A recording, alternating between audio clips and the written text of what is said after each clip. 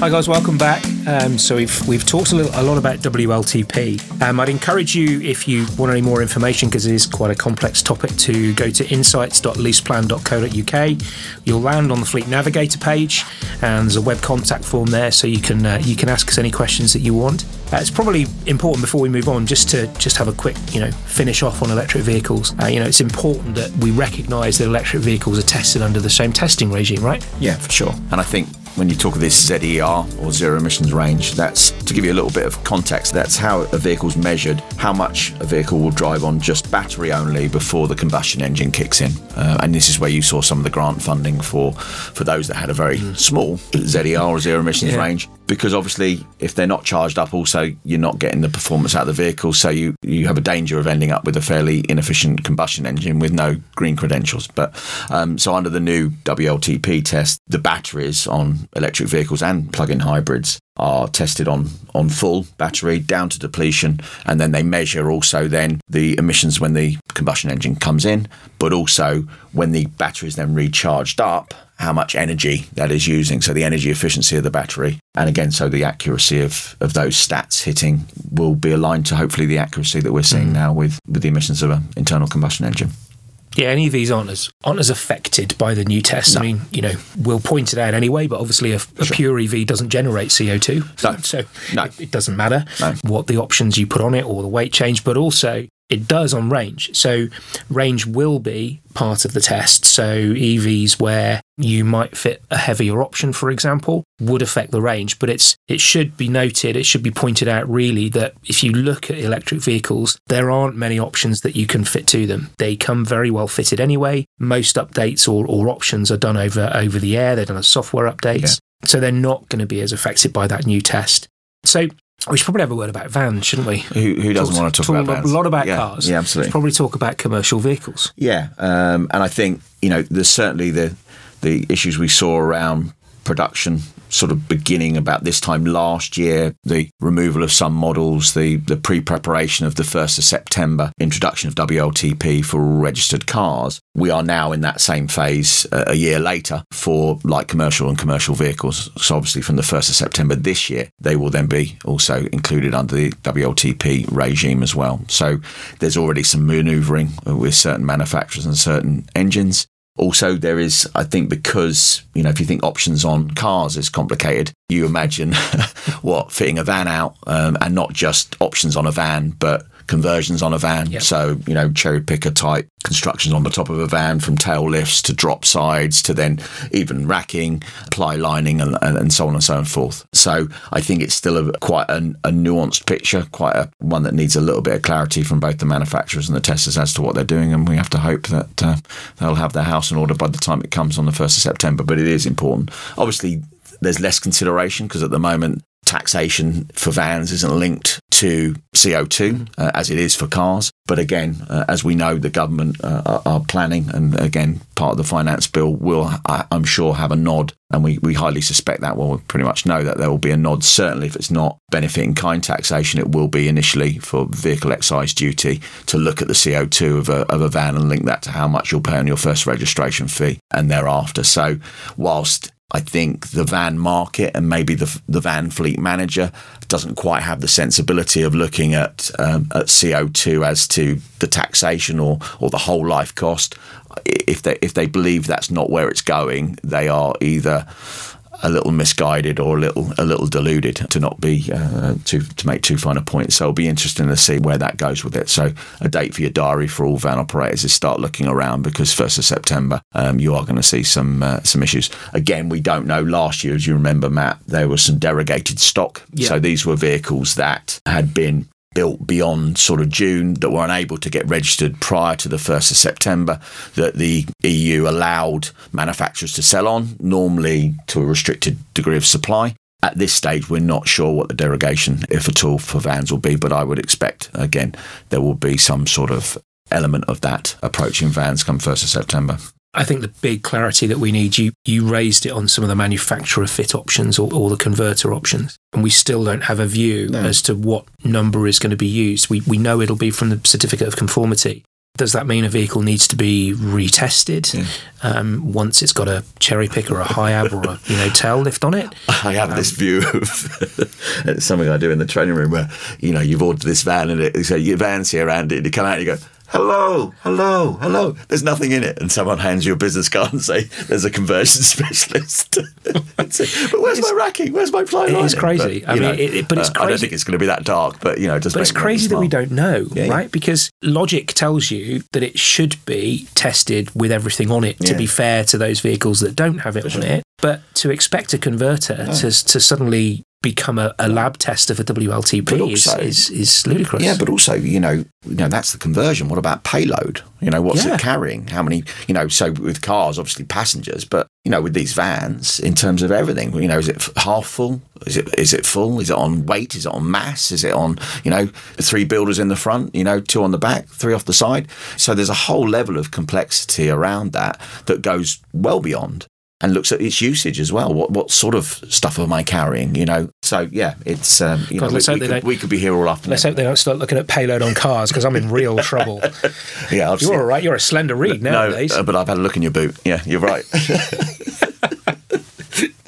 And I would say, it's coming to this critical mass. I mean, we talk about vans and commercial vehicles in terms of vehicle excise duty. The government simply have to have a different table for vans. Yeah. There's a real worry that this is going to be introduced with no step change and no smoothing into our current vehicle excise duty. Well, if you look at the kind of CO2 that is generated by vans, they're going to be up in kind of the top 2/3 of that table. And the vehicle excise duty rates first year are huge. Extraordinary. So there's going to have to be a different table, you'd think, right? Yeah, absolutely. But I think, again, if that's going to drive people to look seriously at electric vans, which, again, seems to be behind the curve, but building very nicely, and we've got to start seeing brands and models that we know. That's the kind of frustration. Once we see, the E-Custom, Transit, and the E-Transporter and the E-Sprinter, and the same way in cars, the E-Focus and the E-Fiesta and the E-Golf, then we kind of know where we are. Because then at some point it would follow in 5 years' time, we just drop the E and that's a Golf. And kids passing their driving test 6 years on will be amazed that ever burnt fuel. For me, because it's a big change to move into this alternative fuels or even to look at electric when you're also, what the heck's this name? I don't know what the Icarus is, or the Ilios is, or but I know what a Golf is, and I know what a Transporter is, and I know what a Sprinter is, and I know what a Crafter is, you know what I mean? We're dealing with a very clear mindset, and I think that's the advantage that, the likes of Tesla have had, is that they're not transitioning from one model to the next. They've been electric from the start. Whereas we have to take into account, and you use the term step change, we've got to take people on this journey and not patronise the fact that this has been in our ethos with petrol and diesel vehicles for the years and years and years and years and years. So there's not one solution here. But until we get people comfortable with where it's going, where it ultimately will be going, it's going to go at a pace that needs to go quicker. I think you raise a good point around the chassis types. If we look at traditional electric vehicles, plug-ins will put in a slightly different basket for the time being. But if you look at a pure electric vehicle, they've all pretty much been built from the ground up. Yeah. And funnily enough, Kona was almost built the other way around. So it was built as an EV and then they stuck an internal combustion engine in it. But if you look at the likes of Tesla, if you look at e-tron, if you look at I-Pace, they're built as an electric vehicle chassis from the ground up. Whereas commercial vehicles at the moment, they almost take an internal combustion engine variant and chuck a battery in it. Yeah. And surprise, surprise, it doesn't perform that well. So until we see manufacturers really committing to creating an electric van from the chassis up, there are people out there looking at it. So Street Scooter and Arrival are two to mention. But until that technology is mainstream, they're a long way off. Yeah. They're a long way off. Yeah. And I guess as we've been talking about EV, but we've also been talking about emissions, we get to really the second regime is important, I suppose, and particularly for diesel and the diesel question. And that would be what's known as RDE or real driving emissions. And where, again, to make it simple for you, I said, when you associate WLTP, attach lab test, CO2, MPG or performance. So when we're talking about RDE, I would just use 2 words really. NOx, okay, so that's the acronym for nitrogen oxide. So the 2 particular ones that we're talking about here is nitric oxide and nitrogen dioxide. and then PM, and in particular PM2s. So these are particulate matter. So these are the things that got diesel its bad name sort of 4, 5, 6 years ago. So RDE is an on-the-road test, okay, and that's important. A lot of people are conflating WLTP and RDE, and is that one in the lab, is that one on the road? So RDE is very much on the road. So as you know, they basically fit over the back of an exhaust. So if you can, I'm holding my pen up, it looks like an exhaust. So I'm cupping it with my hand, and that hand represents this thing called a PEMS, or a portable emissions measuring system. And this contraption fits over the end of the exhaust. It's connected to a number of tubes and a computer and some filters that analyse basically all the stuff that's coming out of the tailpipe. And that's a really important distinction for people to make, is that this is now, whereas the WLTP is looking at CO2 and miles per gallon performance, this is looking at what's gone through the diesel particulate filter, treated by AdBlue, all the other treatments within the fuel, but what is still coming out of the tailpipe. So they'll drive that out on the road, and there's a restriction, there's a number of elements. So they'll look at high altitudes, low altitudes, smooth roads, bumpy roads, motorways, urban streets, different temperatures, different payloads. Comes in after the test, they analyse the emission, but also what they'll do is they'll have a look at what's been captured, and effectively they'll tap that out and they'll weigh it. Okay, so RDE has been introduced into 2 steps. RDE step 1 will allow a certain amount of stuff to come through, okay, a certain weight. And then if it doesn't, if too much is getting through, it's too heavy in effect, then it's back to the drawing board. It will be a straight pass or fail. That won't be RDE 1 step compliant, and they're back to the drawing board. So RDE 1 comes in September this year. The game changer will be in 18 months' time, January 1st, 2021, because RDE 2 will be made mandatory. So RDE 2, or Real Driving Emissions 2, it's the same test. It's really important. It's with just a different permissible amount of stuff. So where they let in 168 grams per kilometre of NOx, which is the state, they will be reducing that to an allowable 120. And this is the game changer for diesel, because all diesel vehicles that will be RDE 2 compliant, the current uplift for first registration fee, 1 band, and a 4% increase to your benefit in kind taxation is waived. So effectively, because that will be mandatory for new diesels coming in, or new vehicles coming in on the 1st of January 2021, there will be no supplement thereafter for the newer vehicles registered. And that's a game changer. Yet. I mean, you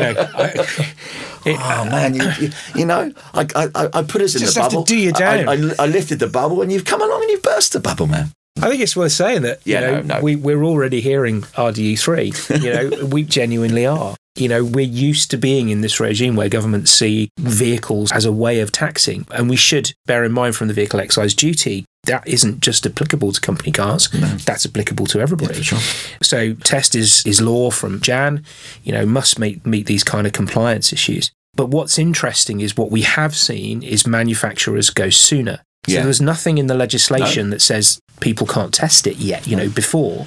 So, and we're not talking, you know, wacky makes and models here. No. We're talking mainstream, you know, Merc A-Class, B-Class, Jaguar XE, and Range Rover Evoque, which is a real game changer, are RDE 2 compliant already. Yeah. Now, that doesn't mean that the government are ready to use the RDE 2 rules yet, because they're not, as we've found to some cost. Yeah. And as we move into September this year, and we move into the new registration regime, we are expecting, the narrative, we're expecting more and more vehicles to be RDE 2 compliant ahead of time. But we shouldn't think that as all diesel vehicles will be compliant when it's mandatory, that a wily government wouldn't introduce some form of real, you know, harsher test to ensure that tax take continues. But for the time being, it's a much fairer test. I think your description was great. The tailpipe side is absolutely welcome in terms of measuring some of the most dangerous particulates. So we all focus on CO2 as, you know, this terrible thing because it costs us money. Yeah. Actually, it's the NOx particulates that cost lives. And the danger is that I think the rather crude demonisation, and I don't work for the Diesel Commission, but 5 years ago, putting those sound bites out that, having spent 10 years of saying diesel, diesel, diesel, to suddenly no, it needed to be far clearer on what aspect of diesel we're talking about. Yeah. So for me, if RDE as a test is robust enough and it's correct, then that should bring some consumer confidence back to diesel that actually, look, if it still is a fuel of choice, it's not going anywhere at this stage. And whilst it's an alternative, if it's the cleanest it can be, then fair enough. What you don't want is people to look as petrol as the CO2 choice, because it's ridiculous. Because that's where you can see rises.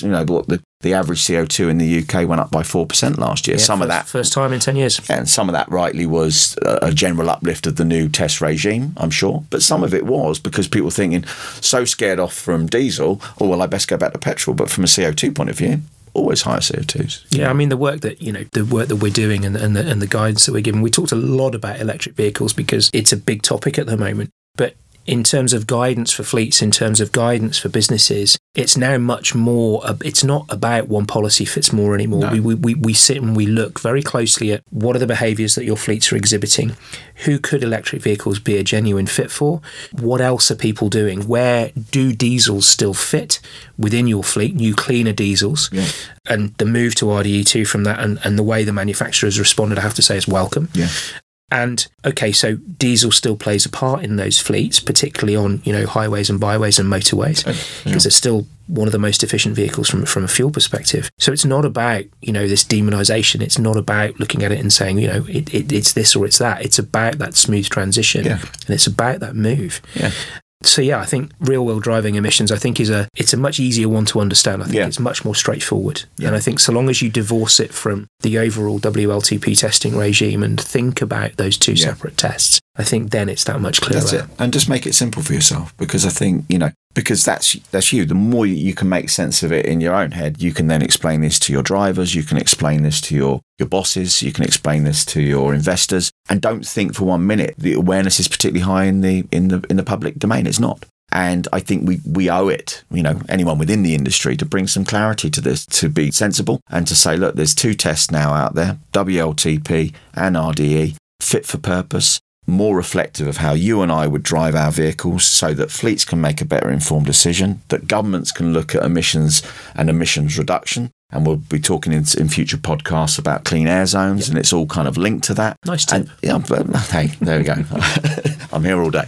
But you're in a situation where we can just start to really understand this information, so we can just make more informed decisions. And that's hopefully what these podcasts will bring you as well. It will bring you a little bit more insight or things to think about that will hopefully drive you to our insights page and dig a bit deeper, because there is lots of information out there. I just think at times it's just too big a subject for people, and it's a bit overawing. So hopefully what we've done in this podcast is just bring a little bit of humour, bring a little bit of insight, but also just break it down for you. Don't overcomplicate this. It's still vehicles, still fuel, and but hopefully we're in a situation where we can just make a bit more informed decision.